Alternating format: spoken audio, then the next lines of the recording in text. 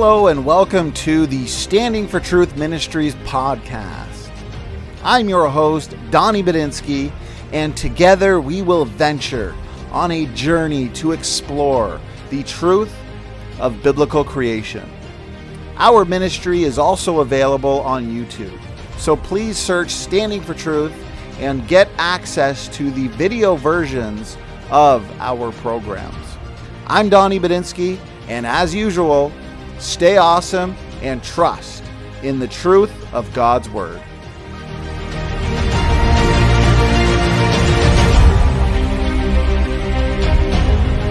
All right, looks like we are live tonight for this very exciting debate on morality, secular morality versus Christian morality, to be specific. This debate will be between Matt Slick and Taylor, who goes by Snake Was Right on YouTube. Both of these debaters are no strangers to debates. They've both been here in the past. Snake Was Right has been here a number of times, and Matt Slick was just here a couple of weeks ago to debate the same topic of morality with Dr. Ron Garrett. One of my favorite debates, actually. If you have not yet seen that, please go check it out. Definitely one to remember. So why don't we start this debate off by breaking the ice and kind of going over some brief introductions in terms of who the debaters are, what they may be doing over at their channels or their ministry. Why don't we start with you, Matt. Thanks for being here. Thanks for giving us your time. Hey, you're welcome. How you doing? Good. Very good. I'm excited. Good. Okay, now what are we going to talk about? Yeah, that's it. That's it. Quick and slick.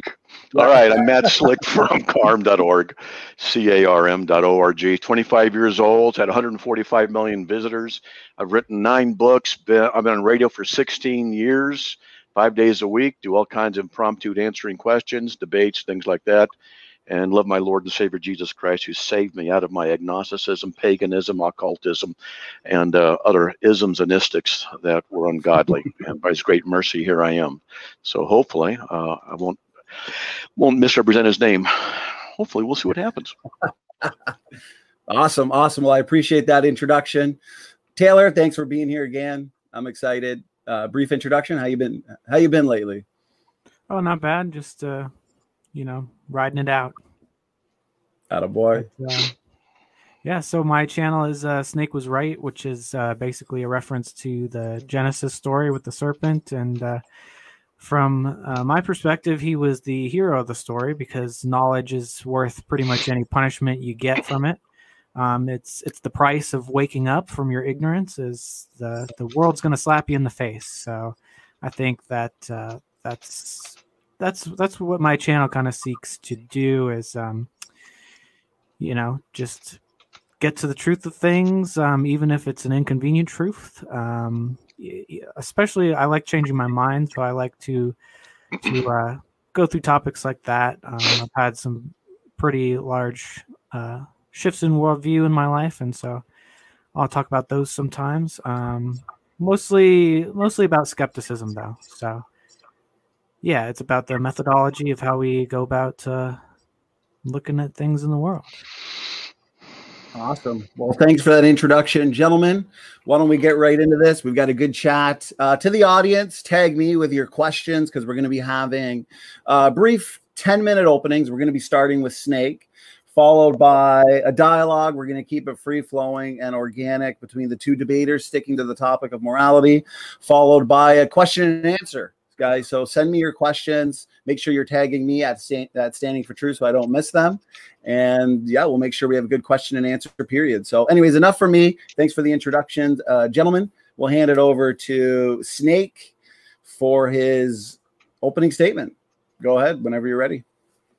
All right. Hopefully I'm not talking too fast. I had to squeeze it in a little bit, but here we go. So first off, I'm a moral realist, so I believe in objective morality, that truth can be applied to moral statements, correct and incorrect ways of existing and choosing. And I think we can easily throw out subjective and relative morality due to the absurdities that it commits, like mutually contradictory propositions being true at the same time, making it completely meaningless and useless. Under moral relativism, things like genocide can be both morally acceptable and morally unacceptable at the same time. So it's incoherent and it's useless.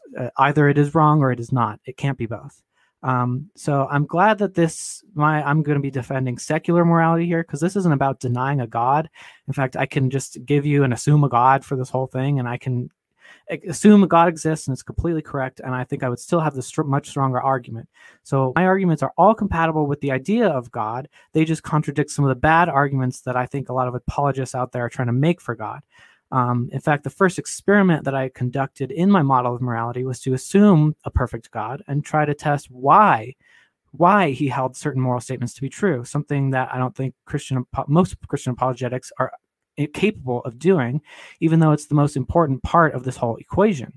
I'm here to expose the emptiness in a lot of apologetics and saying the buck stops with God. So this approach is core to a lot of apologetics, but it's stunted, and it cannot answer any of the important questions. It just ends up with an unsupportable, empty, circular claim that God is always right, therefore anything God says or does is right. So this is a textbook example of the fallacy of begging the question, and as a fallacy, it cannot stand as a valid argument, and I have to reject it, or else I'm being irrational by definition. So the way I can show that I'm right is by just using the definition of God against the apologetics. God must be rational. His opinions are not random. Therefore, he must be able to rationally justify any and all of his positions, and he cannot use himself, or that would be irrational because it's circular. And so this would allow us to ask and answer the question, why is God's nature the way it is? Why does God approve of X moral action and disapprove of Y moral action? I don't think I've never really met an apologist who is able to answer these questions without borrowing from the worldview of logic first, because it's only with that logic first approach that you can even approach rational justification for God's nature and knowledge of what God's nature even is, let alone that he exists, if at all. So the Euthyphro dilemma goes as such: assuming God is good, is he good because he's good, or is he good because he's God? So apologists instinctively know that saying that he's good because he's God is the wrong answer and cannot be supported by anything but an appeal to authority, which is a fallacy, and invoking might makes right, which is subjective morality. So they also know they can't say that he's good because then they have to hold to the dogma that there's nothing God is bound by, but as we'll see, this is clearly false. So they make up a third option that for the dilemma that no serious philosopher agrees with, which is why it's still held in consensus as a dilemma, not a trilemma. So the so-called third option is that goodness is grounded in God's nature, but this just kicks the can down the road and swaps language and does not answer the question at all. It just makes the question become now, why is God's nature good? Is God's nature good because it is good, or because it's God's nature? So we face the exact same dilemma, just with different language. This supposed third option has done nothing for us. Is God's nature good because it's God's, or is God's nature good because it's good? See, this is really just the same question. It hasn't changed anything. God's nature is equivalent to the thing that God is. It's his ontology. His nature is a description of what he is. So when you dodge the question about God's goodness by saying his nature is good, well, you've done nothing but say the same thing in a different way. And I repeat myself.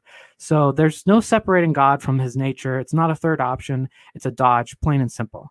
This is necessary for apologetics, though, because their whole framework is utterly bankrupt of any substance or utility and focused merely on emotional buzzwords like rooted in God's nature.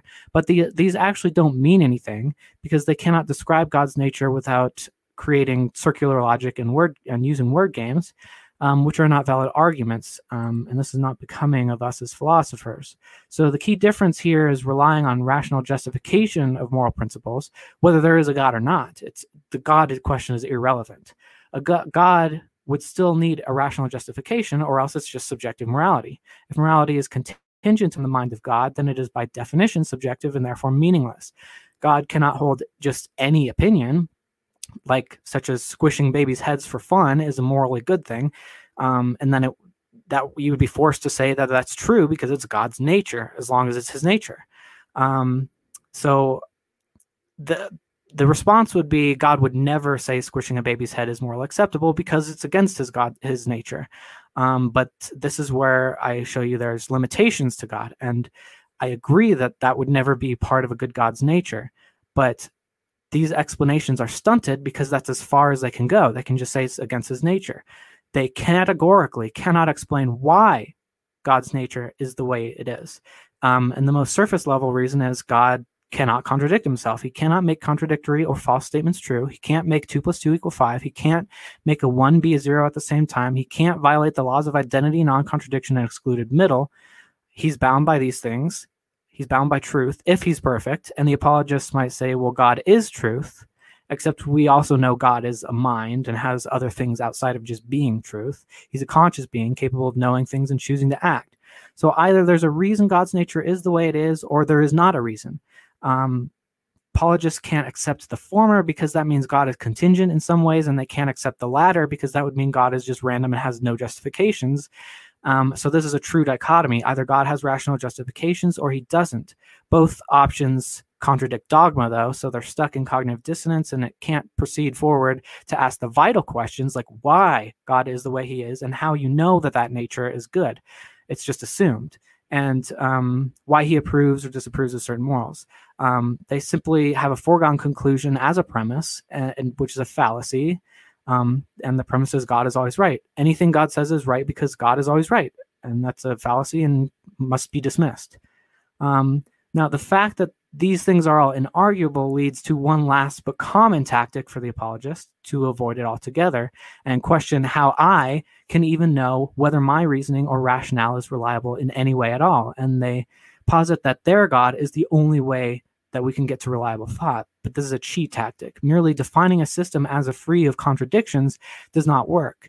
It's defined, if you define some hypothetical thing as perfect and say it therefore exists because it by definition has no flaws and therefore it's better than our limited understanding of the universe because it has holes in it, this is a fallacy.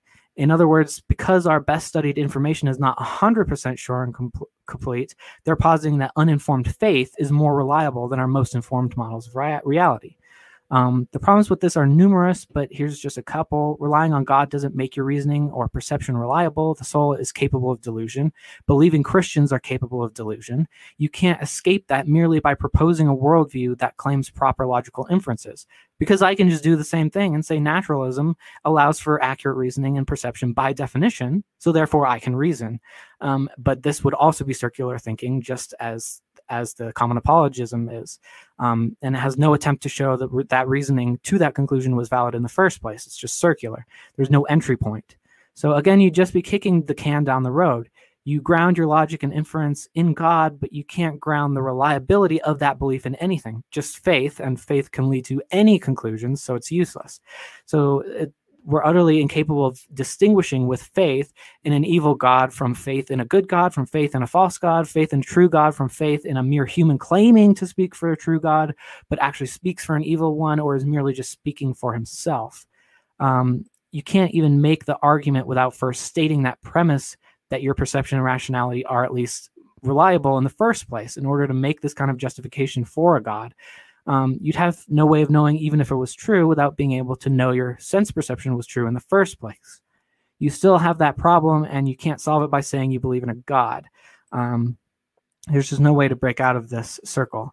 The reality is you have to start with the assumption that your reasoning and memory and perception are accurate and reliable at least some of the time before you can reason to the source of it. Otherwise, there's no way to get there in the first place. There's nothing to talk about either. If you assume that you can't reason, there's nothing to say. The problem for the apologist is you don't need a God to do any of this. We just have to know that no matter what, even if there is a God, that's where we have to start. If minds could not produce logical inferences, I wouldn't even be able to make sense of a delusion. I'd just be confused and crying like a baby all the time. I'd have no thoughts whatsoever, just sensation and fearful sensation, and have no organization of thought whatsoever. Yet I can organize and predict and direct my world, even if it's simulated. We might be wrong. However, if we're able to think properly, even some of the time, then we can start checking ourselves. And the more we check, the better we get. You can't escape this problem just by invoking a God. A soul can be under a delusion. A soul can have error in thought. Christians disagree with each other on almost everything all the time. So no, the only way you can check your reasoning is by checking with other people, checking your models of reality against reality. So I think that this is taking advantage of our honesty when we admit that we can't know things 100%, and then it's substituted, well, faith can know, we can be 100% sure with faith, but it's even less reliable than these not 100% reliable models of reality that we do have, but that are testable. Faith is not testable. Faith can lead you in any direction. Checking against reality can at least direct you towards understanding reality. And so it doesn't matter what you assume exists. You can't just assume that you're correct and by define yourself as correct. I can just assume the laws of nature give me perfect clarity and perception, and by doing that, I've done just as much explanatory work as you have. So we have one thing for sure: we exist, and there seems to be organization of thought and experience, and just not just total confusion. So the probability that we can perceive and think correctly is higher than 50%. And even though we make mistakes sometimes, Christians are not free from mistakes. So merely providing an answer does not mean that it's the right answer. Sometimes we just don't know, and it's dishonest to say we do know. Merely proposing that there's a God and that it's true does not absolve you of having to show that your sense experience and your rationalization of that conclusion is accurate.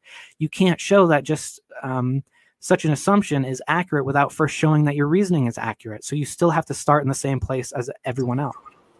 I think you've got about a minute left, Snake. Okay. There's also just no way for us to differentiate without starting with logic between your God and someone who worships an evil God that just says it's right by definition. The reality is you don't act according to this worldview, though. People do look at the Bible through modern secular moral eyes for the most part, which is why they need to excuse the atrocities in it. The reality is that you know that given several claims of a God, even several interpretations of the same God, that we cannot rely on faith alone to get us through this process to pick a true God, even if there is one. We know there are certain things that would let us rule out some of these proposed gods. The easiest way is to find contradictions in their edicts, including edicts that are themselves internally contradictory. Slavery and genocide are themselves contradictory, hypocritical concepts. So any being that advocates them for them is wrong, period. It can't be right. We know God cannot violate the laws of identity, non-contradiction, and excluded middle, yet slavery and genocide do this.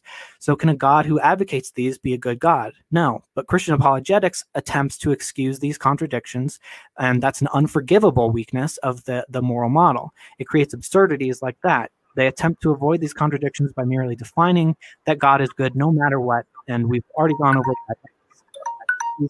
Logical grounds. I've got left if I could finish. Sure. Finish, and then we'll just give Matt equal time. Go ahead. The final weakness with that model, with the apologist Christian model, is that you have to wait for God to reveal things to you. But this isn't how we act. We know that certain atrocities would preclude this God from being good, even though you allow for some of them, because essentially you've made your choice and are sticking to it. So I sympathize with Christians and theists that want a final, objective, unchanging answer for all time. But the problem is this actually stunts the method. It keeps them unable to incorporate new information and correct themselves, and it requires hubris of declaring your understanding is without flaw and cannot improve, whereas the process of continuously error checking at least gets us closer to truth. So it's not so much about the actual answer, but the methodology we use to get there. The principles of non-contradiction, law of identity, excluded middle can't be assailed, but if they can, show me. So I could reiterate my main points, but I could end there.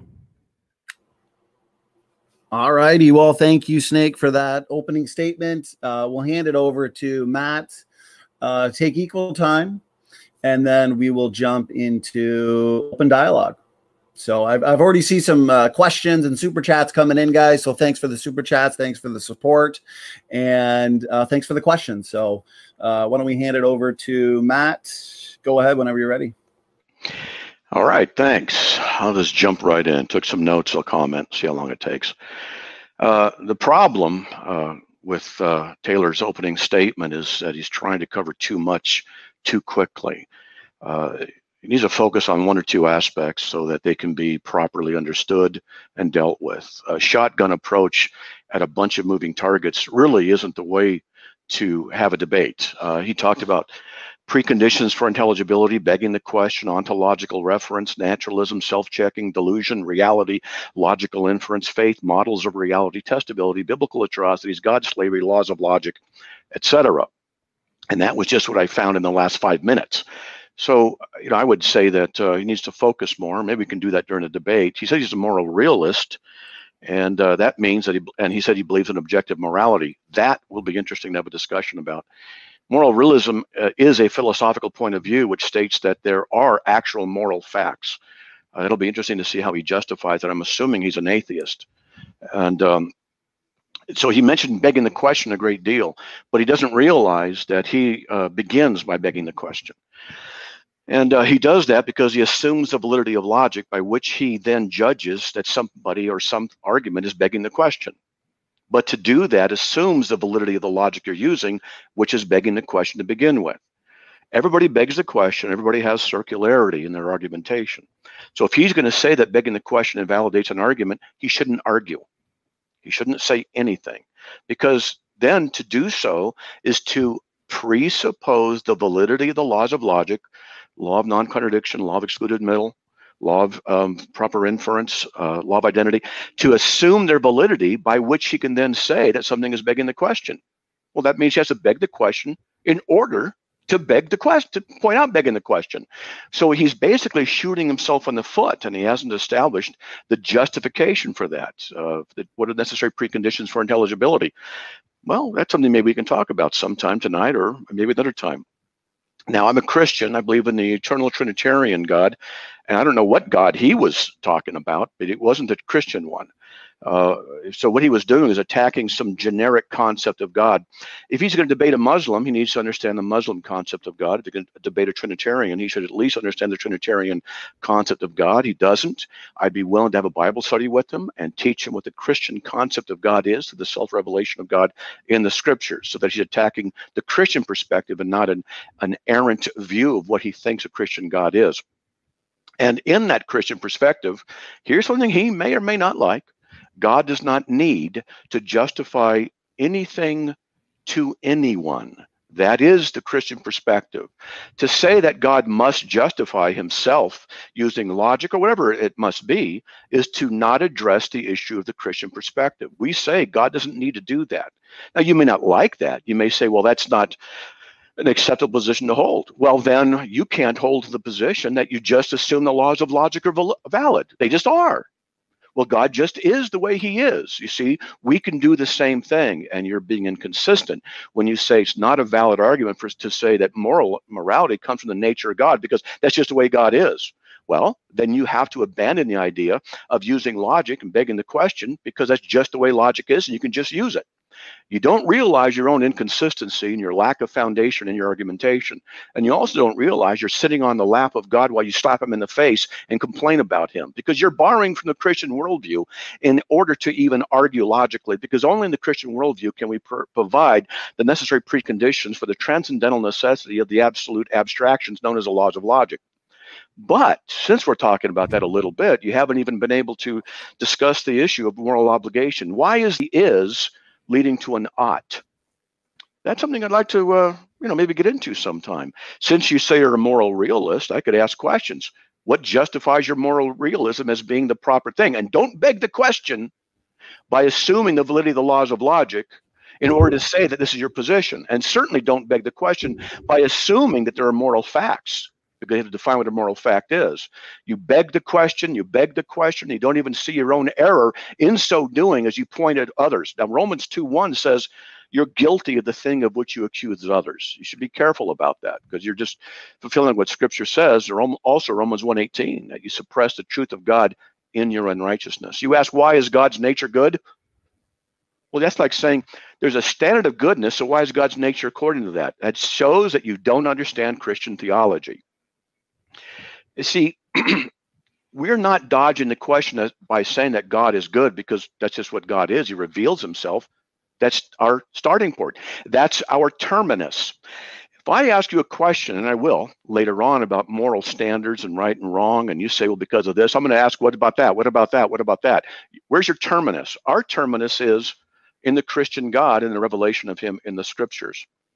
Now, let's see, going through some more of my notes. It said God would need a justification, otherwise it's meaningless. Really? Why would God need to justify himself to you? And therefore, if he doesn't, it's meaningless. Where'd you get that? Just because you said so? Just saying it doesn't make it so. I want more than rapid fire shotgun approaches on multiple topics, verbal carpet bombing on a whole bunch of stuff to try and make your point. Now, you got to hyper focus on something, and that's maybe what we'll get into doing. But nevertheless, God does not need a reason outside of himself to justify himself to you or to me or anybody. That's not the Christian perspective. You need to address the Christian perspective, and you're not doing that. You're not understanding the Christian God. And that's very often the case with those who complain about God. They don't understand him. They don't argue against the Christian perspective. And he says, why are there limitations to God's nature? Well, we can talk about that. God can't lie because that's his nature. Well, that's not satisfying to you? Well, okay, it's not satisfying to you. You don't like it? Oh, well, you don't like it. It doesn't mean it's true. It doesn't mean it's false. It doesn't mean anything. It just means that you don't like it. Now, let's see. He said he can assume that naturalism provides the preconditions for reasoning. Oh, I would love you to try that one. I'd love you to actually propose how naturalism can provide the preconditions for reasoning, because I'll tell you, it can't be done. And if you want to take up my challenge, I would love you to try that. I'll shoot holes in that. No problem. Our grounding is not just in faith. A lot of critics of Christianity think we just have this irrational belief and it's just a matter of faith. That's not the Christian perspective either. We believe in the resurrection of Jesus Christ as recorded by the eyewitnesses and accurately transmitted from then to now. And I can go into this and the historicity of the scriptures and all that kind of stuff. I mean, it's what I do. And so it's what God has revealed about himself in the person of Christ. Now, he says we can make assumptions, namely that we exist. I agree. What justifies your fact of making assumptions? Just to say you exist, well, okay, well, why do you exist and where did you come from? What's the ultimate cause of your own existence? What's the ultimate cause of rationality? What's the ultimate foundation by which you argue? This is a weakness you have, and maybe we'll bring it out later. Let's see, he said any God who advocates slavery and genocide is simply wrong. Really? Why? Because you say so? Because see, if you're going to say there's a universal moral obligation, how do you have that in your perspective? If you say it's just wrong, well, then why is it wrong? Because you said so? We got to find out if you're in touch with some universal moral principle by which you can judge what happens in the Old Testament, which I'll tell you, you don't know what biblical slavery is, and you certainly don't understand the context of the genocide. You don't. It's universally the case in my 41 years of debating, and particularly the last 15, 20 years with atheists, they do not understand what they criticize. I will see if you're any different, but I doubt that because you've already revealed that you don't understand the issues as revealed in Scripture. By the way, you can go to carm.org and read up on that and get some answers. So you beg the question by saying that there are contradictions within the Christian God. Again, in order to say there are contradictions means you have to assume the validity of the laws of logic, by which you then beg the question, assume their validity, you can't validate it, and then you say, and that's what's wrong over there.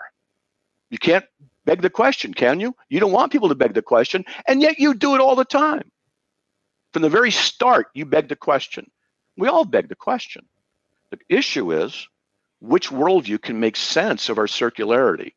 And that's something we can talk about as well, maybe. I'm just responding to the multitudinous topics you brought up. Nor have you established by any means by which you can establish what is and is not an atrocity. You have to have a universal standard by which you can say what an atrocity is and it's morally wrong. You have to be able to say, this is what it is. Give us a standard which obligates everyone, all cultures and all times, and universal absolute abstraction. Because if you can't do that, you're offering nothing more than your opinion. And you're certainly entitled to your opinion, but opinions don't make things true or not true. And so there you go. I'm done.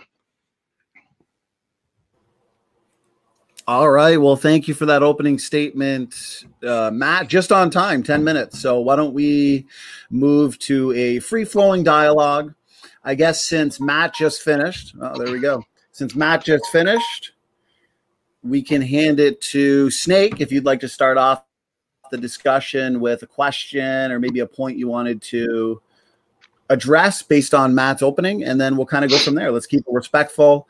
As little interruptions as possible. And anyways, the floor is yours, gentlemen.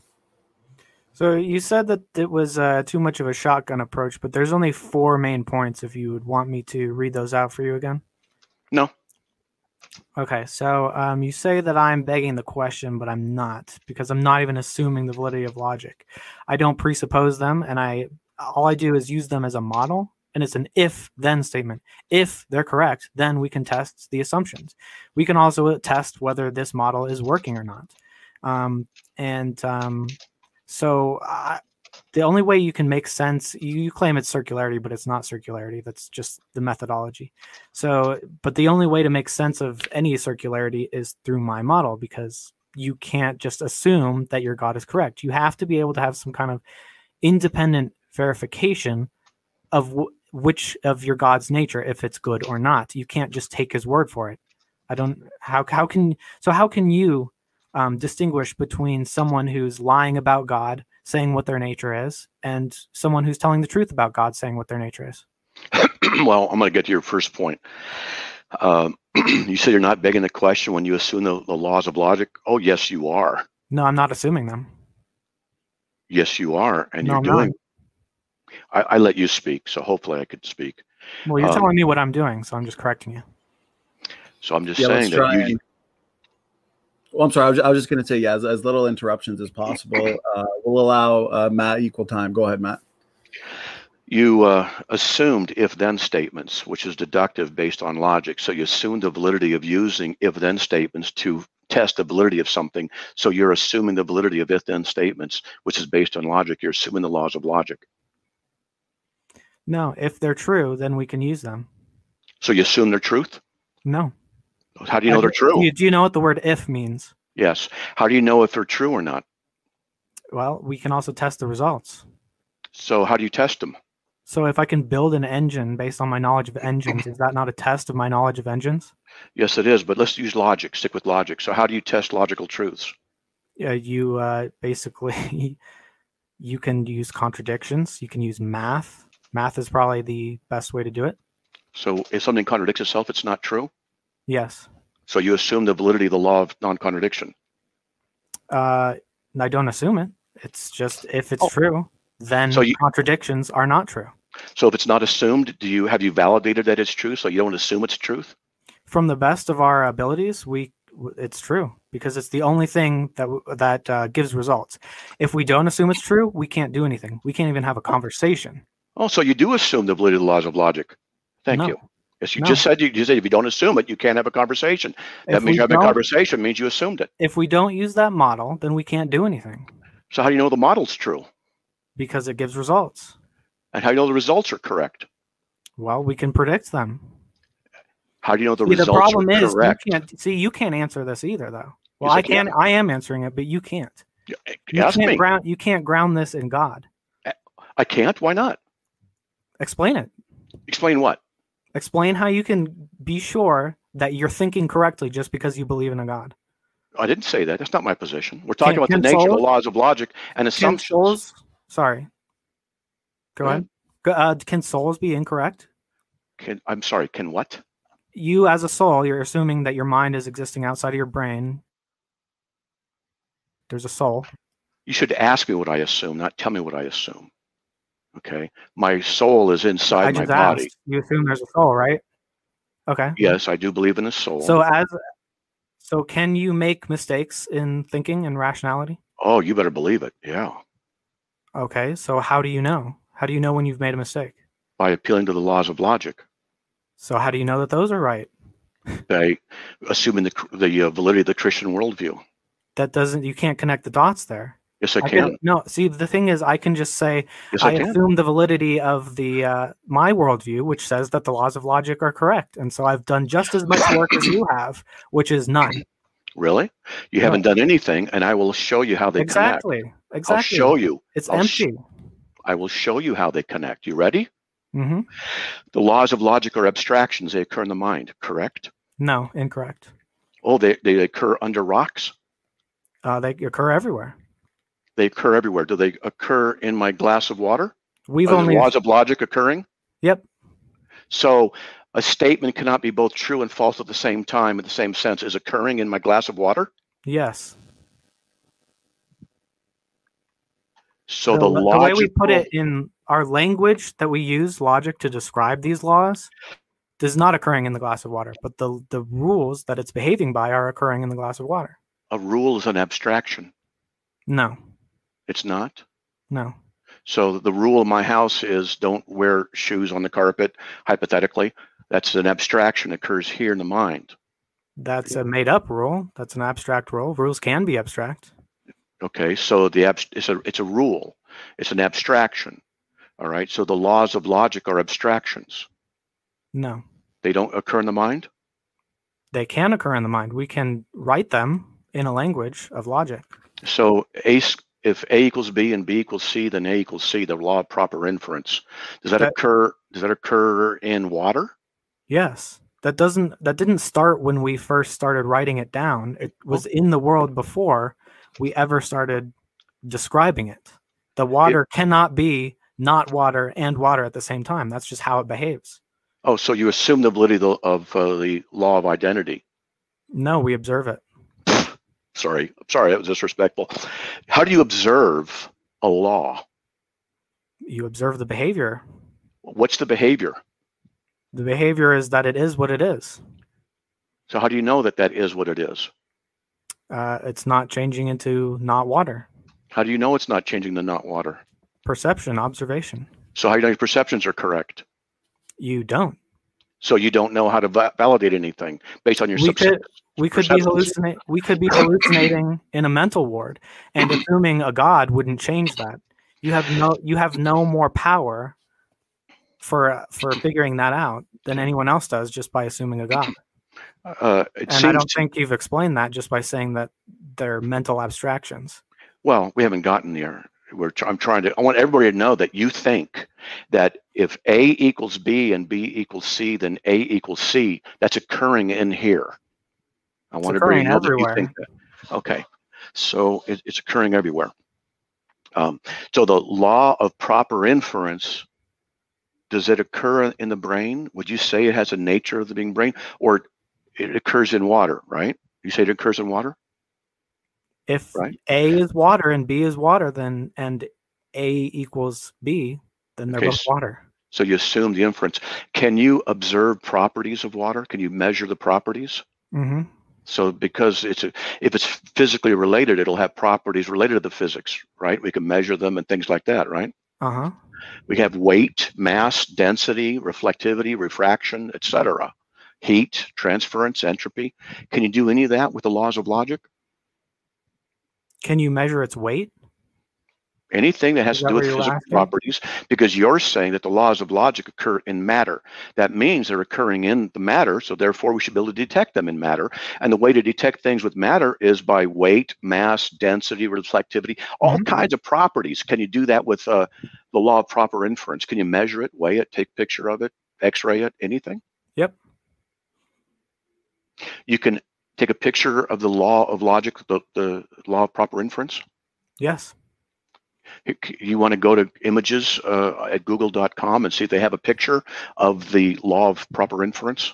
Yeah, so if you measure a certain weight, and then you measure it again, and it's that weight, it hasn't changed. So you're saying then that the law of proper inference, as an example, has properties, and that you can weigh them and measure them. You can take a picture of the law of it. You can't measure. You can't weigh the law of inference. Why not? You can confirm it through weighing something.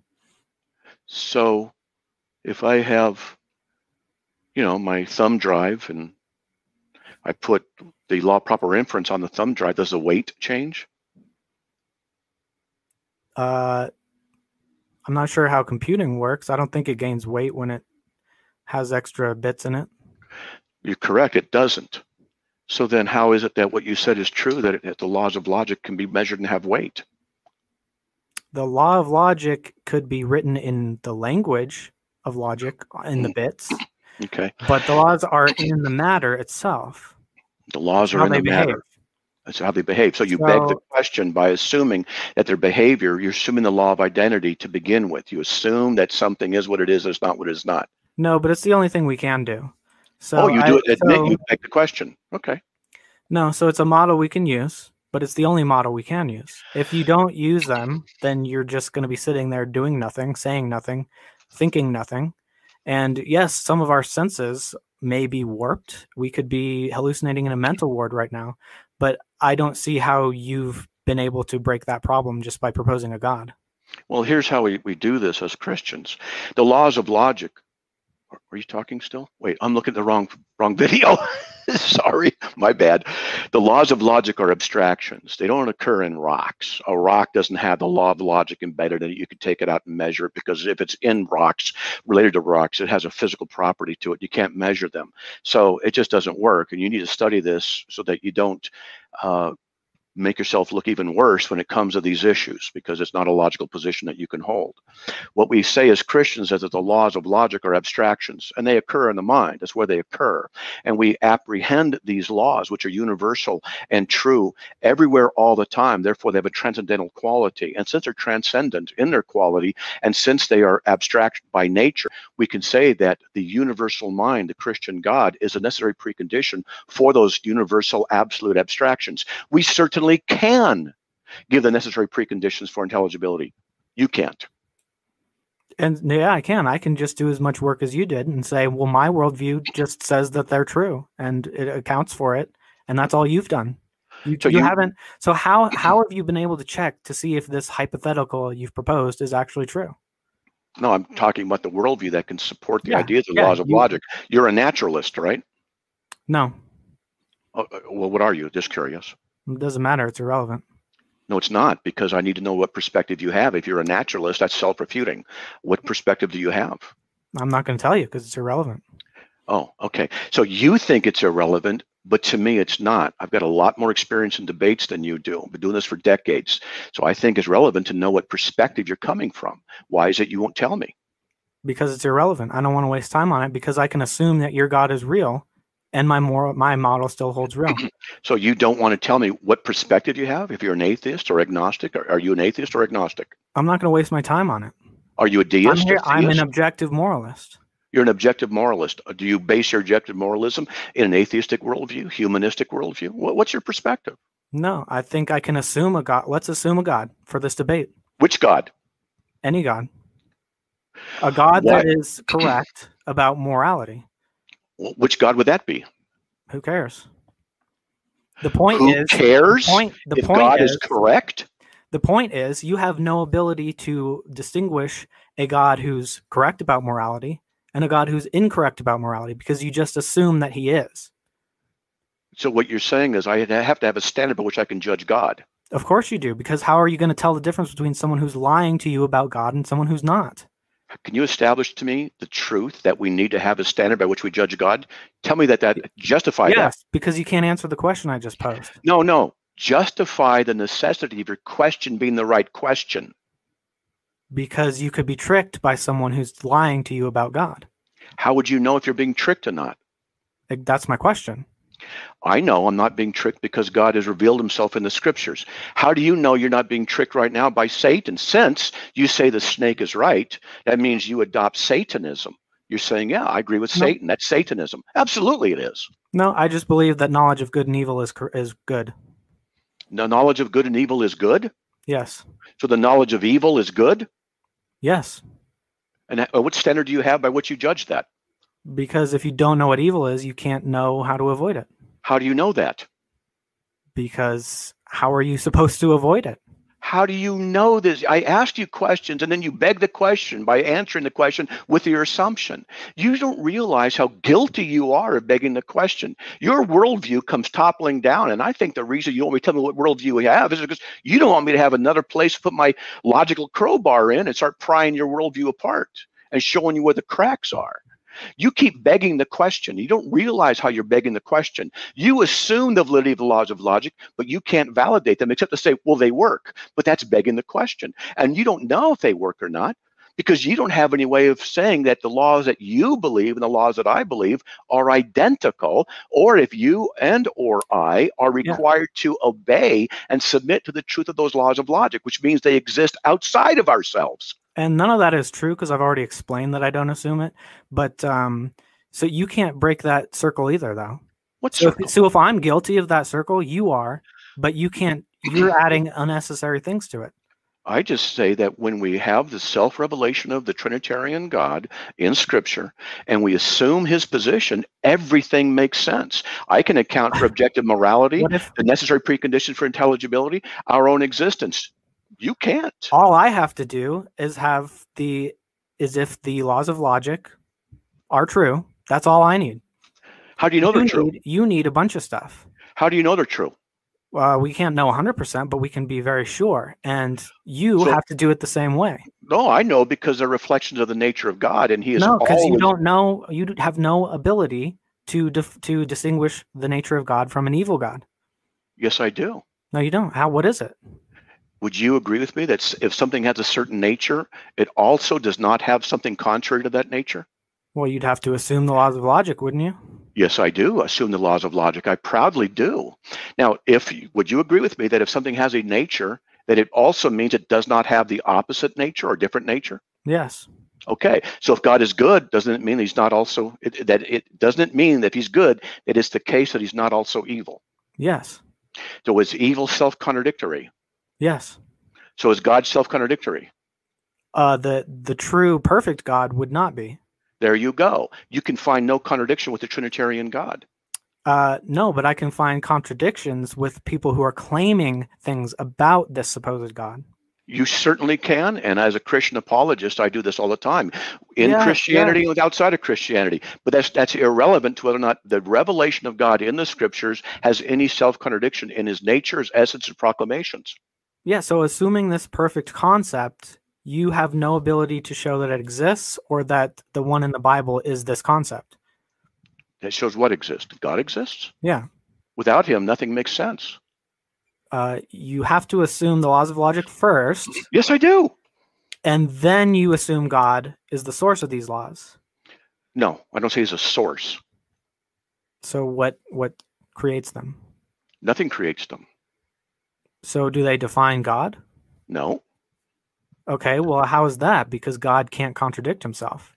He's not the source. The laws of logic aren't sourced in God. They are part of God's nature, which is eternal. You don't understand Christian theology. Yeah, I do. So no, you don't. Maybe not your garbled version, but excuse me. What was that? Maybe not your garbled version. Excuse me. I've got a Master's of Divinity. I've been teaching Christian theology for 41 years. I got thousands and thousands and thousands and thousands of hours of experience answering questions. And yet you say that I have a garbled understanding. I'll tell you what. Yes, why don't you define? You're contradicting yourself. Why don't you define what the Christian God is? Define the Christian Trinitarian God. Tell us what that is. Since you say I'm wrong, let's see what you know. Nah. No. Yeah, that's going to waste time because we both know triune God, Jesus, creator of the universe. What else do you want me to say? He's a personal God. Obviously, you don't understand what you're criticizing. There's a lot of aspects to your God, which is why saying that he's just the truth or something like that isn't good enough. So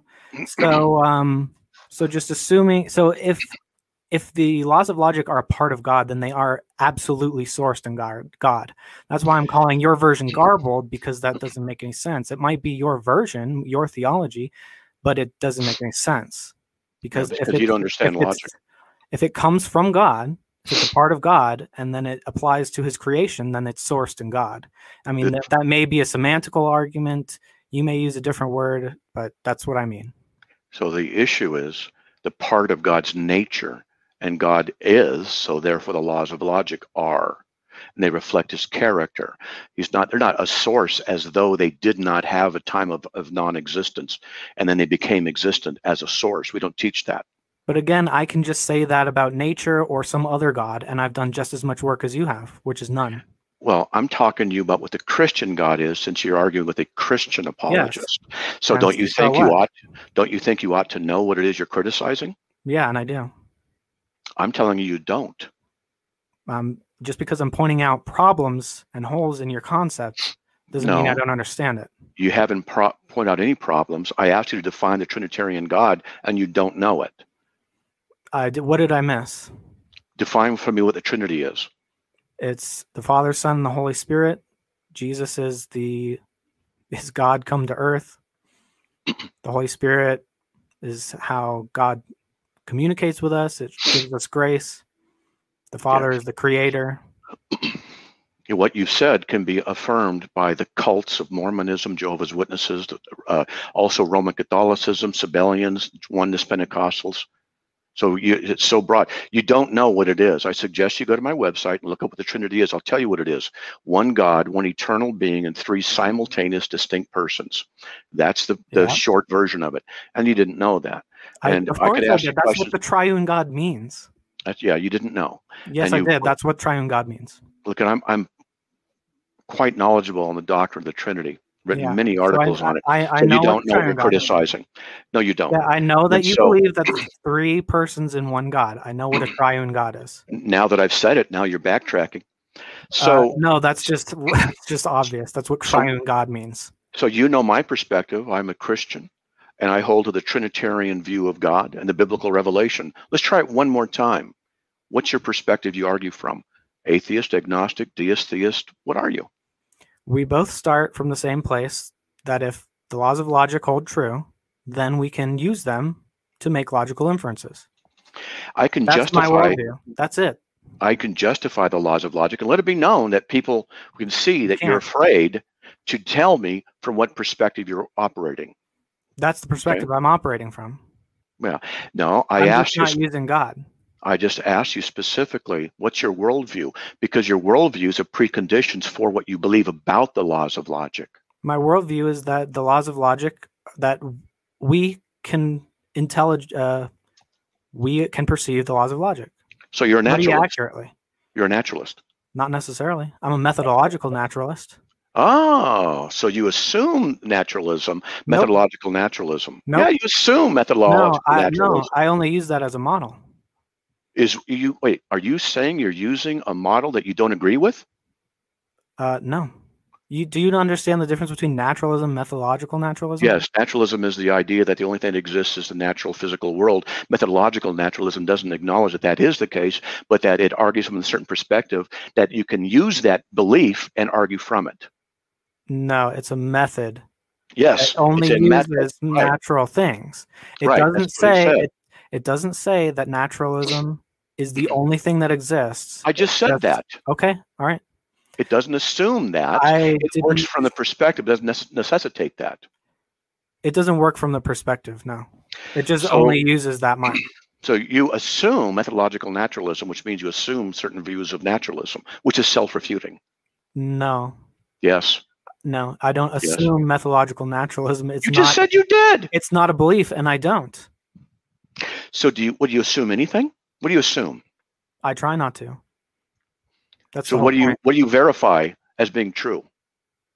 Things that I can see. So can you see my mind? No. How do you know my mind exists? Because you're thinking different things than me, things that I would never think. How do you know that this isn't the world in solipsism?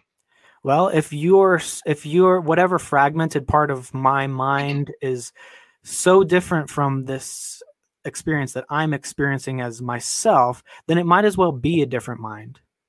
So then what you'd say is if solipsism is true and your mind's the only thing, then you're arguing with yourself, which means you're contradicting yourself. Yeah, which means that it might as well just be a different mind. Okay.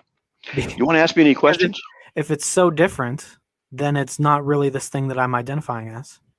Do you want to try and ask me any questions? Yeah, how do you know perception and rationality are accurate or reliable? They're accurate and reliable insofar as they agree with the revelation of God in Scripture. But that's just begging the question. So don't you have a problem with that? I don't have any problem with it any more than you do when you're begging the question. I'm not, though. Yes, you do. You beg the question when you assume the laws of logic being true, by which you can say someone else is begging the question. Nope. Yes. So let's go back to methodological naturalism. It's not a belief. It is a method. There's a difference. You assume the method.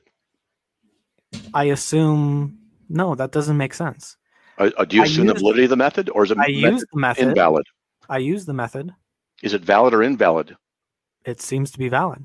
So you assume the validity of the method. So both of us could be ranting mad crazy and just not know what we're doing. But it seems like you just assume you're not, and you're fine with that. So you assume methodological naturalism. How do you know it's the right way to go? You don't assume methodological naturalism. You could assume naturalism. You said you... You don't assume a method. It is something you use. Do you assume that what you use is the right thing to use? Well, if it's the only thing that provides results, then it's the best thing we can use. It's the best because no, I don't assume it. I can verify it. So it provides results. How do you know the results are correct? If the model allows me to accomplish the goal, then the model accurately described whatever I'm living in, even if it's a simulation. So you don't know if you exist, or if you're here or there, or anything's true or not true. It'd all be imagination, right? Neither do you. No, I do. No, From you your don't. perspective, Just by yes, assuming, I do. assuming a belief that Yes, I in do. God doesn't mean you know it. So your perspective, I don't agree with your perspective, but your perspective leads to self-doubt, unassurance, subjectivism, and self-refutation. Nope. Yes, because you can't know anything for sure. Even the fact that you don't even know if anything you believe is for sure. This is what you're arguing from. Yeah. Well, it doesn't lead to self-doubt, really. How do you know? Are you absolutely sure? It leads to some doubts. Are you absolutely sure it leads to some doubts? Yeah. Because I doubt. Okay. I'm sure you doubt some things. Yeah, I doubt some things. But that's actually a much better method than what you do, which is just blind faith, which can lead to any conclusion. Can you tell me what blind faith is? You just have trust in something without reason. Trust in something without reason. Mm-hmm. Really? Yes. Have you gone to my website at all? Nope. So did you know who I am beforehand? A little bit. So you didn't even bother to research who I am and what I do a little bit? I just said a little bit. So you don't know that I know about evidences, historical reliability. If you say things like evidences, you probably don't. So the fact is that I have studied all kinds of stuff. Logic. Yeah, me too. Logic, philosophy, biblical evidence, the original languages, historicity. Can we stop wasting time on just saying I know things and just actually show you how you know it? Well, I asked you to define what blind faith was. Okay, so what's your rebuttal? Well, what is blind faith again? Trust in something without reason. Trust in something without reason. So what makes you think that I have no reason for what I believe in? I haven't heard one from any apologist ever. So it has to be reasonable? Yes. Is an experience a sufficient grounds for believing something? No, not necessarily. No? So if you put your hand on a hot stove and it burns you, is that experience a good enough reason for you to believe that you shouldn't touch the stove anymore? You have faith that stoves are hot? Okay. It's not faith. It's not faith? But if you have some sort of experience with a God and with the Christian God, and then someone else has an experience with Krishna or Allah, then we know that those experiences are not reliable. Okay. So you don't know the biblical definition of faith. You don't know. You keep arguing against. Pistis. Okay. So that's the Greek word for faith. Pisteuo is the verb form. And so are you aware in John 10:25-28, doubting Thomas, famous doubting Thomas, I won't believe unless I can see and touch. Jesus appears to him and says, put your hand into my side, put your finger into my hand, now believe. Jesus himself gave the evidence and said to believe. Now, do you think that evidence of Jesus' resurrection in this account is sufficient evidence to believe? That some book says that it happened? No. I didn't say some book. In this account, what it is, in the Bible, what it is Jesus is saying, here's the evidence. Look at my hand, look at my feet, put your hand into my side, see it's me, now believe. Is that just blind faith? Yeah, because there's all kinds of fiction that says stuff. I don't believe it's true. Okay. So no, that's the biblical model. Is that biblical model blind faith? If a guy walked up to me and was bleeding from his side and his arms and feet, I still wouldn't believe that he was resurrected because you can get stabbed and still be alive. But we don't even know that this account happened. Okay. I didn't say whether it was or was not true. I just said from that biblical perspective, because you're arguing with a Christian who has a biblical perspective. I'm From not going to assume your biblical perspective when I'm I didn't criticizing that biblical perspective I is didn't wrong. ask you to. I said inside of it, from what it says inside, that's not blind faith. Correct? Incorrect. Because Okay. if your model contradicts itself and it contradicts reality, I'm not going to just accept by dogma that it's correct, even though it contradicts itself. Can you show me where the Bible contradicts itself? Yeah, there's a lot of ways, but Show me one. if you're going to say that it's not blind faith to just trust some guy who has a stab wound and holes in his hands and feet, that he's God, that's a contradiction, because that is blind faith.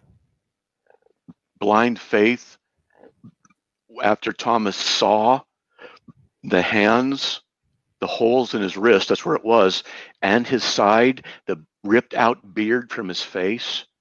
And then Thomas says, "Akuriasmu kahatheasmu," the Lord of me and the God of me, to Jesus. This isn't blind faith. This is Thomas' conversion and belief after seeing the evidence. That's not what blind faith is. What is wrong with you? Those aren't fatal wounds. What is wrong with you? Live through that. You can live through it? Oh yeah, people were taken down off the cross and they lived. Did you know that in the Roman culture, that if a man or a criminal escaped, or the sentence was not carried out on the criminal, the Roman soldier guard took his place. They took a sword and they went up into his side, and blood and water came out, which means the heart had stopped beating because the plasma had started separating because there's no circulation. That's how they tested whether to know that he was dead, and they were going to break his leg so he couldn't stretch up and breathe anymore, but they didn't do it because they knew he was dead. That's what their job was to crucify and to know he was dead. They knew he was dead. Now, he rose from the dead. The disciples saw that he was dead, and Thomas says this, and you're saying it's just blind faith. You have no clue what you're talking about. So if you're reasonably sure that someone had died and then they showed up and did not appear to be dead anymore, is it a better assumption that you were wrong and they weren't actually dead, or is it a better assumption that they're actually a magical god? A magical god? Where do you get magical god from? Gods are magic. Gods and magic? What, do you believe in magic now? No, you believe in magic. I do? Define me with what's magic? Magic is a suspension of the laws of physics. And so God, the laws that we know about. Oh, so then if you don't know about laws and God does something, it doesn't mean it's magic, does it? Well, the way that it seems that your God works is he just speaks it and it's true. So there seems to be no mechanistic explanation. He just says it and it's true. That's magic. There's no difference between what you're proposing and the magic of a fairy who spreads dust on someone and they just wake up and they're alive again. Oh. So God, who, according to the scriptures, has infinite power, infinite knowledge, can speak by the exertion of his will and bring things into existence out of the energy of his essence. That's just magic? Magic is the power of influencing the course of events with mysterious or supernatural forces. Oh, okay. You believe God is supernatural, don't you? No. That's called sorcery. You need to study. That sorcery, no, that's magic. That's the English definition of magic, by the way. Sorcery is trying to do certain things in order to get a certain spiritual result and a certain necessary result out of there. That's sorcery. Well, remember, you're the one who sides with Satan and says a snake, which is represented by Satan, is true. So what you have done is you have sided with the evil one, and God's judgment is on you. This is me, the preacher, talking to you. The judgment of God is upon you. I'm interested. This is my time. I can tell you, because the morality that you have is from the devil himself. You've been judged. You're under this. So knowing good and evil, that's evil. How do you know what evil is or what good is? How do you know? Because, well, if we use logic, we can figure it out pretty easily. Okay, good. Figure it out for me. Figure out how good and evil work, what they are by nature, what is good, what is evil. Tell me how you find the ontological essence of good and evil using logic. That's pretty easy, because I don't just assume that a God did it. You are utterly incapable of doing it, because you're not capable. You just take it on faith that God said it. It's good. That's it. We're done. That's a stunted view of morality. You have no way of knowing whether the nature of some God, what if it's an evil God that has powers? What if it's Satan coming to you and saying, I am God? You have no idea whether his proclamations are good or not. And well, actually you do, but you've actually prevented yourself from doing that. Look, Because all you're doing is you're trying to cover your tracks here and not go down a blind alley, which I'm trying to lead you down. I'm preempting the fact that you can't do what I'm about to do. I'm preempting the fact that you can't do what I'm about to do. So I can justify things. You can't. Define for me what is good and evil. All you say is it's God's nature. No, define me for me. I asked you, and then what you do is you ignore the question. You go, Matt, wait a minute, I'm asking you. You're the one who said that we can use logic. We can use logic to define good and evil. You said it. I'm responding off what you said. So please tell me, how do you define what is good and evil? Yeah, I'm preempting the fact that you can't do what I'm about to do because you just stop at God's nature. I'm actually able to understand what God's nature would be because God would have reasons, such as God would have to have rational justification for everything he does. And the way God would do this is, well, right. What is evil and good? It's right and wrong. That's it. Correct and incorrect. And so what is morality derived from? It's derived from existence. And we can figure that out with rationality and logic. So for the English definition of good, for something to be good, it has to exist. And the question is, what is it good for? So something has to exist in order to be good for anything. Total nothingness is bad at everything because it can't do anything. So the nature of good lies in existence. So existence is good. And what we can do is say, if existence is good, by definition, and since existence does exist, it ought to exist. I also have derived an ought from an is. That's pretty easy too. So a moral ought simply indicates an obligation or the correctness of something. Existence ought to exist. It does exist. And what we can do is essentially derive the principle of freedom, which is derived logically from existence itself. So if existence is good, then we just maximize that principle. The more things that can coexist, the more things that are good. So if it has some function and has properties, it's good for those things. And so if you have the more stuff you have coexisting, we can call that freedom because that gives you more options at the same time. Are you tracking? I'm waiting because I love this stuff. I mean, this is great. So this is what a God would do. I may be off on a couple of things, point out maybe where I've done things wrong. But if there is a God would be having to do this kind of stuff. He would have to be saying, okay, how can I justify what is good? What is good? What is good to God? You can't answer, I can. Why would God choose this particular thing to be good over another? Is it just random? Did he just decide one day, oh, well, I like people for no reason? Or does he have a reason for it? This is what this is an attempt to answer. What reasons would a perfect being have for saying one thing is good and another thing is not good? And you can't do it because you stop way short of it. All right. So I took some notes out of what you said, which is problematic in a lot of areas. You keep assigning things to me, and you're not accurate in that. You're the one who said you could tell us what good and evil was. I asked you to do that, and then you went on some kind of a rambling thing, bouncing off of different concepts, trying to make things make sense. Pretty simple. It was only a few sentences long. Well, real quick, I just want to make equal time. Go ahead, Matt.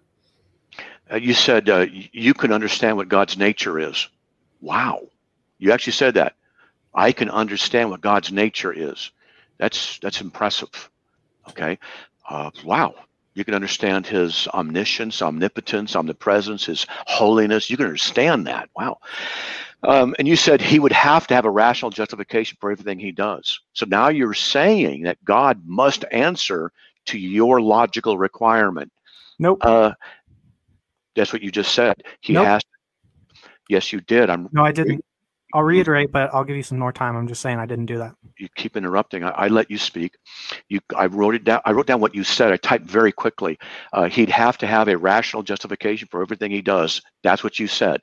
All right. And no, I don't agree with that. So you are saying that God has to have a justification outside of himself by which he then abides by. You, again, don't understand the Christian God.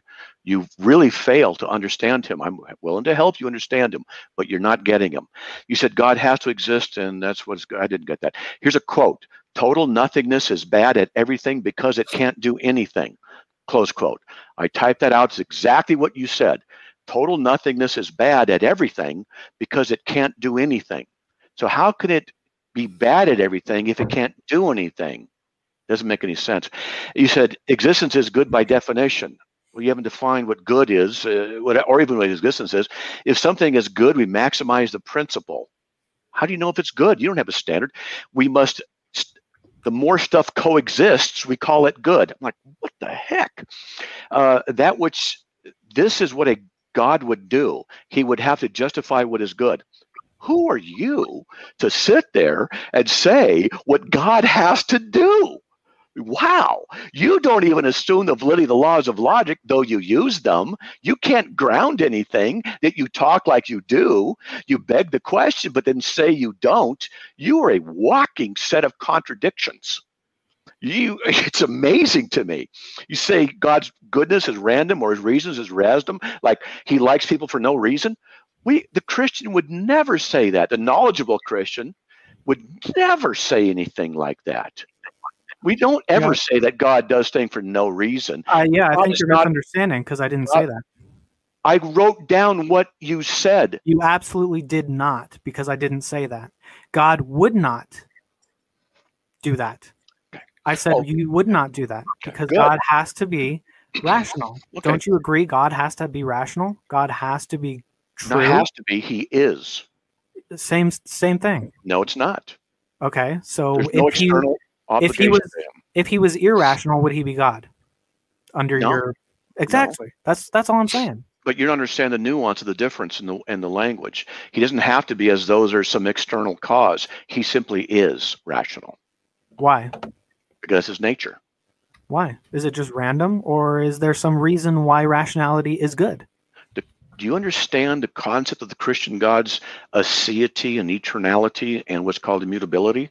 I understand what you believe. I'm pointing out that it doesn't make sense. What do I believe about the aseity of God then, if you understand what I believe?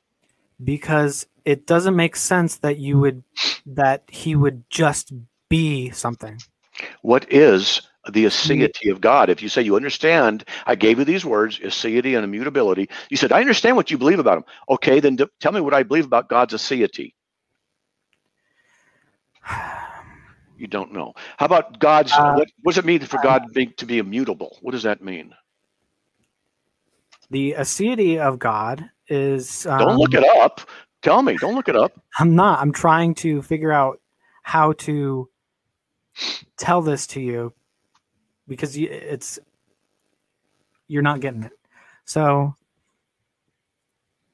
something that just is what it is for no reason, that's a flawed concept. That's the problem with the aseity of God. The immutability of God, that's unchanging of God. Good. Immutability means his character, his essence, his nature are unchanging, which means he's always eternally what he is. That's the Christian perspective. To say there's a reason for him would say there's a reason he came into existence, which is not the Christian perspective. I understand that, but that's a flawed concept. That's what I'm trying to point out. Why is it flawed? Because that means that there is no reason for why God is the way it is, and therefore, if he doesn't have a reason, then it's reasonless, it's irrational, by definition, and it's random. If there's not a reason, it's just random, and it could be anything. If God's nature just happened to be kill the babies, then you'd be fine with that because it's God's nature. No, I wouldn't. Really? Okay, so that's what I think. Because, well, it's obviously you don't know. So you're saying that God has a reason for coming into existence? Is that what you're saying? No, he has a reason for the way his nature is. Well, do you think God would if he exists, could reveal that to us? Probably. Okay, he says, from everlasting to everlasting, I am God. That's it. He just is. Anyone can say that. No, But you don't I know can say it. It's obviously not true. You don't know the difference between someone who's just saying that, or a God who's saying that, or a false God who's saying that. That's the point. Any false God could lie to you, and as long as it's using the right name, you'd believe it. No, it's not true. How do you know? How do you know? So how would you distinguish the difference? I trust the God of the Scriptures. But the one that's deceiving you is claiming to be the God of the Scriptures. Really? In this hypothetical. So how do you know the God of the Scriptures is deceiving you then, if that's the case? Since you believe in the deceiver himself. Well, you wouldn't. You're a I don't Satanist. believe in the deceiver. No. Yeah, you do. You said your snake was right. So you're out of Genesis 3. You affirm the satanic view. Well, now you're taking my viewpoint out of context. So I'm you not said the looking at snake it. is right. I'm not looking at it from your perspective that the snake is Satan and an evil being. I'm looking at it as knowledge of good and evil is a good thing. How do you know that's good? Because if you don't know what's good and what's evil, you can't figure out what good is. Exactly. So how do you know it's good? You would have to know in this example or just in general. What we're talking about here. You said the snake is the one that's right. You believe the snake is the hero of the story, which is what you said. You affirm that Satan is the one who's good. No, and now you're mixing narratives. I don't see it from your perspective. Why are you saying from the biblical perspective the snake was right? It's not from the biblical perspective. It's which snake are you talking about? It is the Bible. It is yes, the Bible, biblical perspective. But it's a different interpretation. No, it's not from the biblical perspective. It's a different interpretation than you're using, but you're mixing the two interpretations. Where's the snake mentioned in the Bible? Genesis. First. Genesis what? I don't know. 3. Okay. So is that where you're getting your reference from? Yeah. So you're getting a biblical reference. Yeah, but it's not from a biblical worldview. You can look at the biblical stories as fiction. You can look at them as allegories. You can look at them as metaphors, or you can look at them as literal truths. And then even then, Christians argue on what it really means. A lot of scholars will say the snake was not Satan. It was the sin of mankind, or it was something else. Well, so the Genesis 3:1. Now the serpent was more crafty than any beast of the field which the Lord God had made. And he said to the woman, indeed, has God said, you shall not eat from any tree of the garden. So the serpent was the one who cast doubt on the truth of God. That's a good thing. It's a good thing to question God. Okay. So it's a good thing to question the infinite holy being. Yes. How do you know it's good? How do I know what's good? To question the infinitely holy being. You said that was good to do that. How do you know that's good? Oh, because otherwise you could be being tricked by an evil being who's claiming to be the infinite holy being. How would you know that? You would have to use logic of if they're contradicting themselves, if they're trying to lie to you like God does in Genesis. So you assume the validity of the laws of logic. No. You don't assume the validity of the laws of logic when you use logic to try and validate God's truth? If they work, which are the only things we can use, they're the only tools we have. If they're true, then yes, this follows. Okay.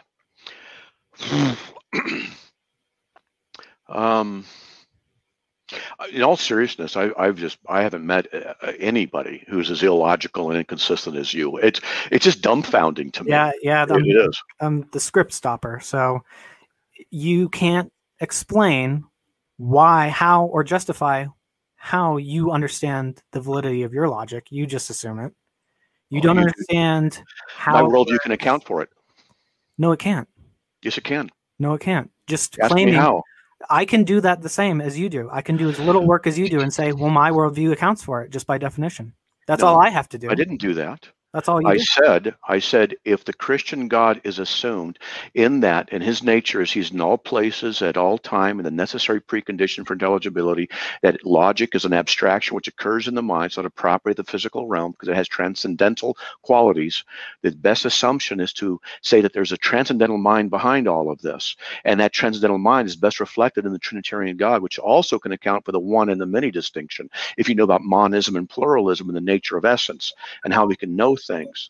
Now we have particular issues about what exists and what doesn't exist, and particularities. We get into kind of Platonic norms if you want to get into that.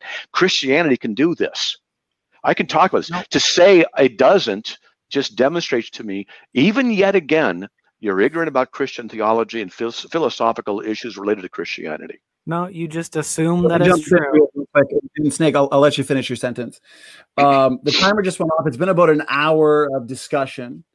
We've got a lively chat. It's been a great show. We've got over 105 people in the chat loving this.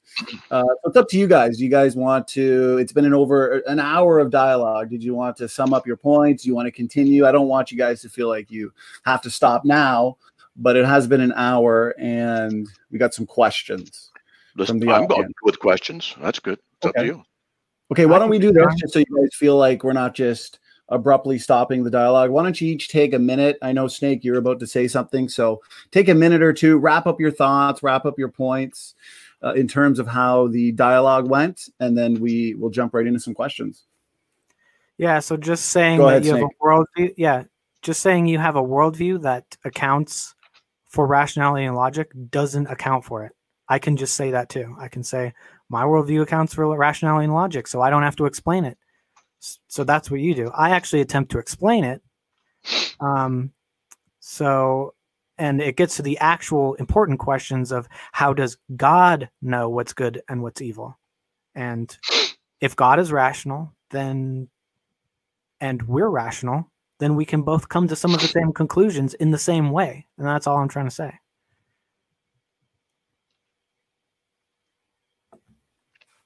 All right. Thank you, Snake. Matt, if you had a few points just to sum up the dialogue, go ahead. He's all over the place, doesn't know logic, can't ground anything, begs the question, misunderstands the laws of logic, their nature, their essence, misrepresents my position, doesn't understand the Christian perspective. He needs to study a lot more. Okay, well, thanks from the both of you. I got to say, this was definitely a debate to remember. Very enjoyable. We got a ton of questions, so we could probably do a Q&A for the next 4 hours. What I'll do, because there are some after shows, I am going to put a timer for 20 minutes.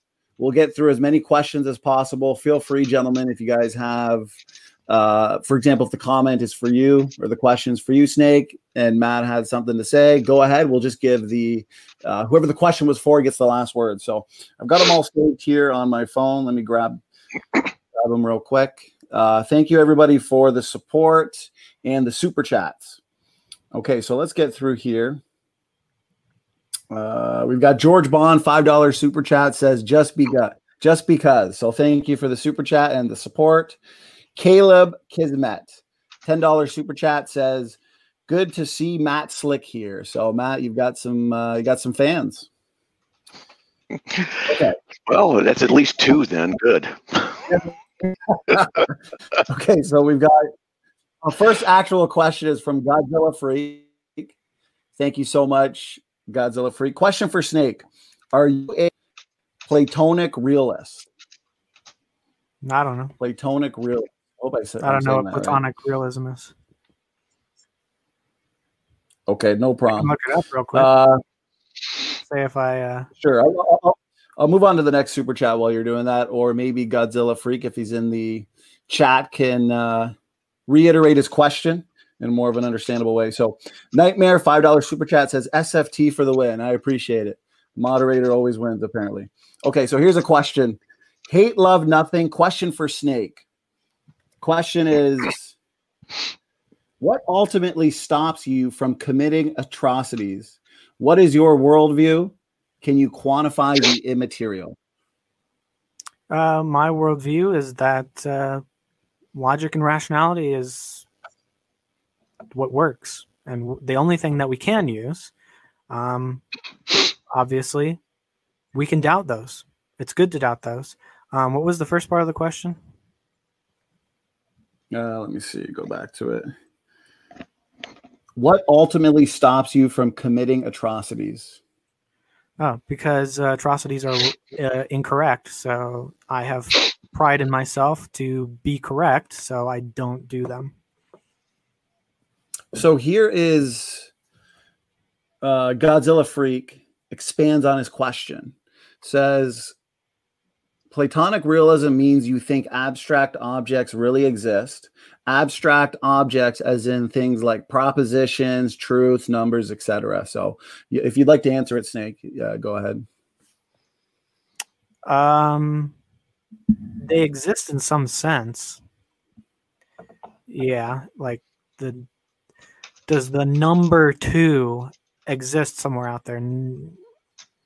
I guess it just requires clarity of language that I don't really have right now. But there can be 2 things. That is a real concept, even if it's not material. But these things can be, what I do know is that they can be coded into language and we can talk about them. So they must have some kind of truth in them. I appreciate the response. Matt, if you had anything to say or comment or respond to, go ahead. No, it's okay. Go ahead. Next question. Okay, no problem. Okay, next question is from In Whom We Have Redemption Through Christ. Okay, thank you for your question. Question is for the evolutionist. So that would be Snake. Would you call yourself an ape? And if so, do apes, for example, chimps, gorillas, in the zoo know what is right and know what is wrong? Yes, we are apes, whether we're related to the rest of the great apes or not. By definition, just the same as we're mammals. Do apes know what's right and wrong? No, I'm sure they have an intuition that is right sometimes, but they don't really have, I don't think they have the clarity of mind to really analyze what's right and wrong, but they do have emotions that can, caring for their children, and they do have a sense of fairness, but they're not really, I don't think they're aware of it very much. To assume evolution is to beg the question in so many areas. There are problems in evolution. I'm working on a lot of cases on that. Dating methods is the Achilles heel of evolution. We can talk about it sometime. That's actually the strongest part, but no, it's not. Carbon 12, 13, and 14. Carbon 12 and carbon 13 are stable. Carbon 14 is not, has a half-life of 5,730 years. It should not even exist after 100,000 years in anything that's biological at all. Once it's died, the carbon 14 half-life means after 90, they just give it 100,000, no carbon 14 will exist at all, yet it's found in diamonds, which take millions of years, coal shales, which take millions of years to form. You can't explain how that gets in there, and with an old Earth model and other things. There's issues. Radiometric dating methods, plutonium, I think thorium and U-238 yield different levels of ages, millions and millions and millions of years of difference. There's all kinds of problems. We can talk about some of it sometime. Yeah, well, seeing as how you don't understand how half-lives work and you're trying to use carbon dating to talk about evolution, I don't think you know what you're talking about. But I'd be glad to have that conversation. Sure. All right. Well, that would definitely be an interesting debate at some point in the future. So, guys, thanks for keeping it interesting. Super chat from SWE. Thank you so much for the super chat. This question is for you, Matt. Is God beholden to the laws of logic, or was God illogical before he invented them? He didn't invent them. It's not a Christian perspective. They are part and parcel of his eternal nature and his essence. So if you're gonna ask the question, I tell people at least understand our position before you posit a question that's not based on the Christian perspective. Yeah, I think that's just a way to dodge the spirit of the question. It's not a question that reflects the Christian perspective. In its technicalities, but it's a way to dodge the spirit of the question. It does not properly reflect Christian theology. That's like saying, I know what your dodge is, but the question say whatever you want. The question is trying to get to how the nature of the relationship between God and logic. God's nature is the foundation for logic. It exists because God's mind exists. It's universal because God is universal. That's the perspective. He didn't invent the laws of logic. When people say God invented them, what they're doing is telling us they don't understand the Christian perspective. Yeah, but and the reason that why so many people find that very incoherent is because God would need to use logic in order to design the laws of logic, or to have it part of his nature. You said that it's part of God's nature, but God would need them in order for them to be a part of him. So let me jump in here real quick. Question. Okay, as long as you're done speaking, Snake, since this question was for Matt, we'll give Matt the last word and we'll move on to the next. Last word about, well, I'm serious. Taylor doesn't understand the issues he's criticizing. It's just, he doesn't understand. He doesn't know what he's criticizing. Yeah. No, you're not. You just don't know enough to know you don't know enough. I'm trying to be nice, but that's the case. All right, guys, let's move on to the next question. When I don't know. Guys, thanks for keeping it lively. Definitely been a fun one. Question from Lena Powell. Question is for Snake. Does Snake agree that observations themselves depend on a network of theoretical assumptions? Depend on a network of theoretical assumptions? No. Yes. Observations. To claim that they're correct might. But no, like animals can observe things without any assumptions at all. And so can we. But when we talk about them, when we're talking about ontology or epistemology, we have to, well, unless we want to start at the very, very beginning, we do start with assumptions, but those assumptions can be justified later. Okay, unless you had a response there, Matt, we can move on to the next one. Our observations are the things we use logic on to interpret. And so that's different than the animals. They don't do that. So the assumptions are that when we rationalize about them, we assume certain validities, certain like uniformity of nature. We assume that. Animals don't assume it. They just observe, but they're mechanical. We aren't like that. There's the difference. It's really worth a good discussion on nature and difference between us and creatures. Well, animals. A lot of animals are able to rationalize abstract concepts. They're just probably not, they don't have a good concept of mind to think about their own thoughts, but they are very capable of rationalizing things like material, geometric things. Wow. As long as you got. Have you ever seen a raven or a dog solve a puzzle, a complex puzzle? That requires rationalization. How do you know? Well, if the question line is going back to how do you know anything, then we've already discussed that. Now, how do you know a raven is doing rationalization? It's not some instinctive thing that helps them. How do you know there's a difference? Because they have to create a model of reality in their mind in order to change in order to manipulate the reality. So they're just perceiving it. Yeah. So you don't know but they're perceiving something that is not there. It's in they're creating a model in their mind. If you're solving a puzzle, something that's not there. If you're solving a puzzle, you have to know what the end goal state is, which is not actually in front of them. Oh, you mean they're perceiving something in the goal? That's what you mean. That's not there yet. There. Yeah, that's one aspect. Yeah. My cats do that. Yeah, no problem. Yeah, lots of animals do that. Do they understand the concept of A equals B and B equals C, then A equals C? No. Okay, I'm just checking. All right, good. They're not very good at rationalizing, but they can do a lot of it. All right, why don't we end it there? Snake, it was your question, so we'll give you the last word on that to be fair. Next question here, another super chat from SWE. I appreciate it. You're putting my kids through college. So this question is, again, for Matt. So we've got a question for Matt. If the laws of morality / logic are a reflection of God's nature, then couldn't God's nature been possibly different with a different logic and a different morality? I think it's a very good question. I really do.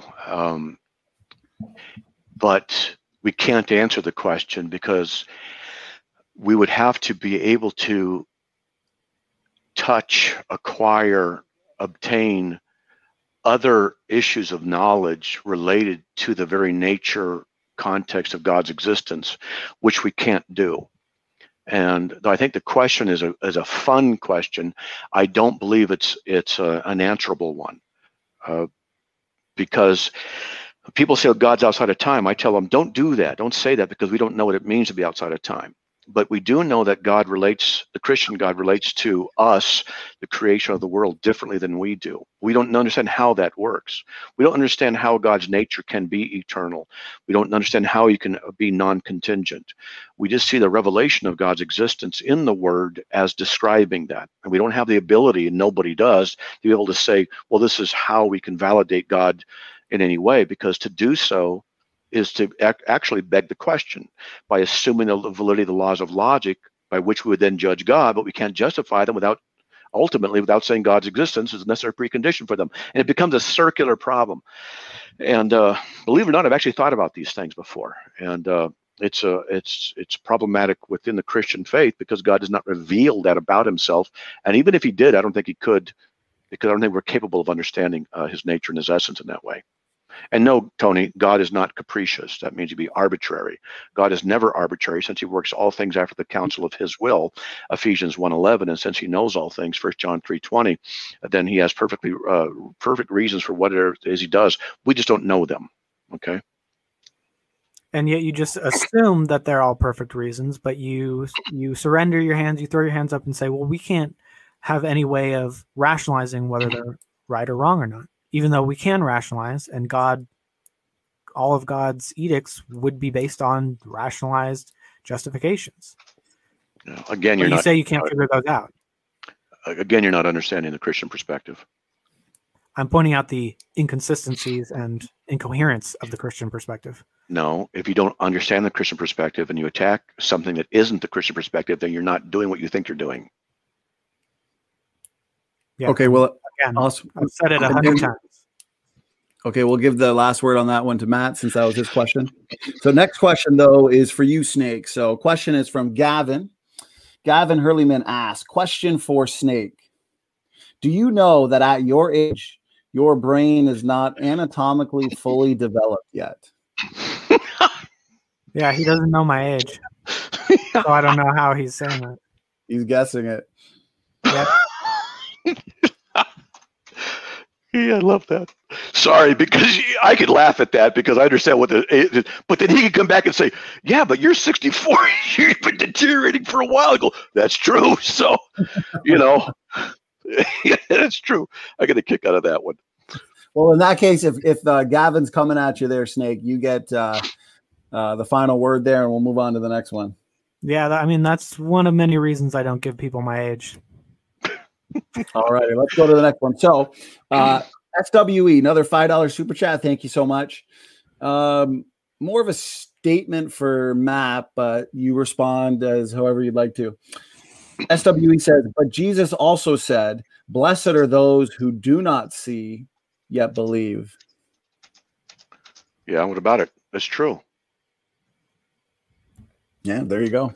Amen, SWE. Yeah, but see, that's just only one of the aspects. Faith is not something that's just blind faith. So I could go into this. I could show you prophetic stuff in the Old Testament fulfilled in the New Testament. I can go through what's called the universal probability bound, go through mathematics, permutability. I can go through gematria patterns in the New Testament. I can go through all kinds of, I can spend an hour just showing you things that are odd in the scriptures that are beyond the ability of just randomness and just happens to be that way. And it's just some other book. It's not.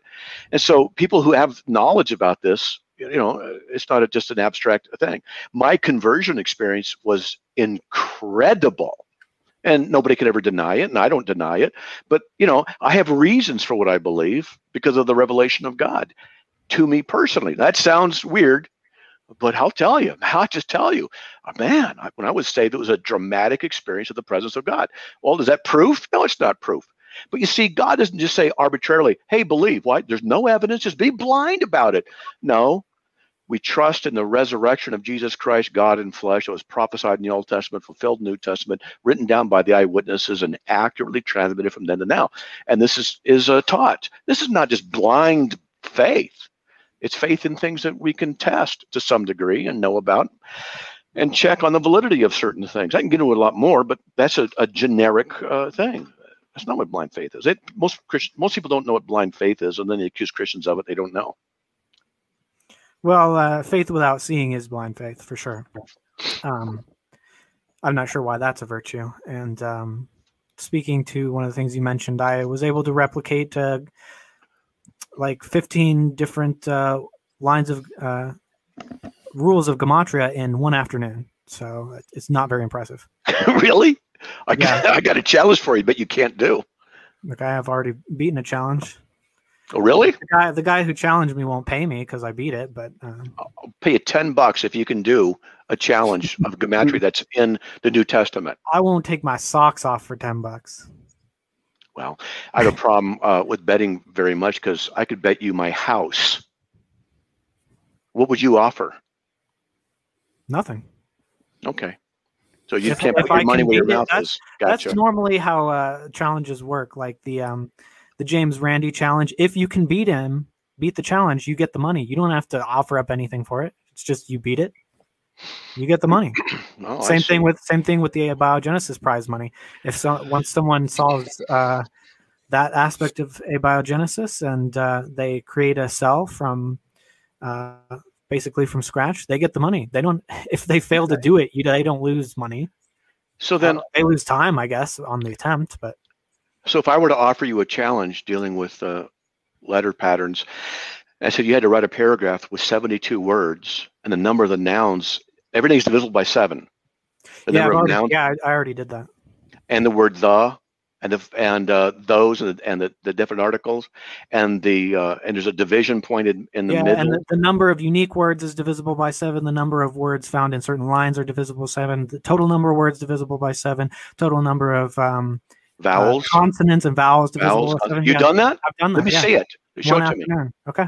Show it to me. Show me, and do all the ones where it has the number of letters and the consonants are divisible by 7 as well. The words that occur more than once is divisible by 7. It's got to be the same requirement. You're willing to do that, right? Okay, I want to see it. I've done it. Let's see what you got. Okay, I'll email you. Yeah. This is too much fun, guys. Well, okay, I'll give you a Starbucks card if you can do it. That was the 20 minutes, but let's at least get through these last couple super chats. This one's more, let me see. Here we go. Caleb gave a super chat. Thank you so much, Caleb. $5. This is more of a challenge, it looks like, Matt. He says, is Matt willing to debate our brother Praise? He's a YouTuber on is Calvinism biblical? or a more narrow topic relating to Calvinism, perhaps. So that's just I'd be willing to debate it. Does a person know I've been defending Calvinism for like 30 years? It's not your first rodeo, that's for sure. Not my first rodeo, but I'd be willing to debate Calvinism or an aspect of it, like limited atonement or total depravity or whatever. But or is Calvinism true? We could do the nature and extent of the atoning work. How about that? That'd be fun. I could listen to those debates all day. So, oh yeah, give it to me. I'm in. Hey, there we go. Pay-per-view debate of 2021. So let's end with this one then. This is a question for both, and it'll be a good way to wrap it up and get to some after shows. That's when the real party begins. So, question from David Neff.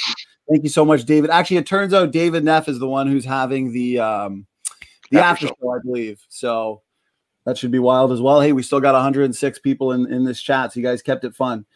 Question for both. What would change your mind on God? We can start with whoever would like to. Go ahead. I'll go. You find the crucified body of Christ, I will give up Christianity. I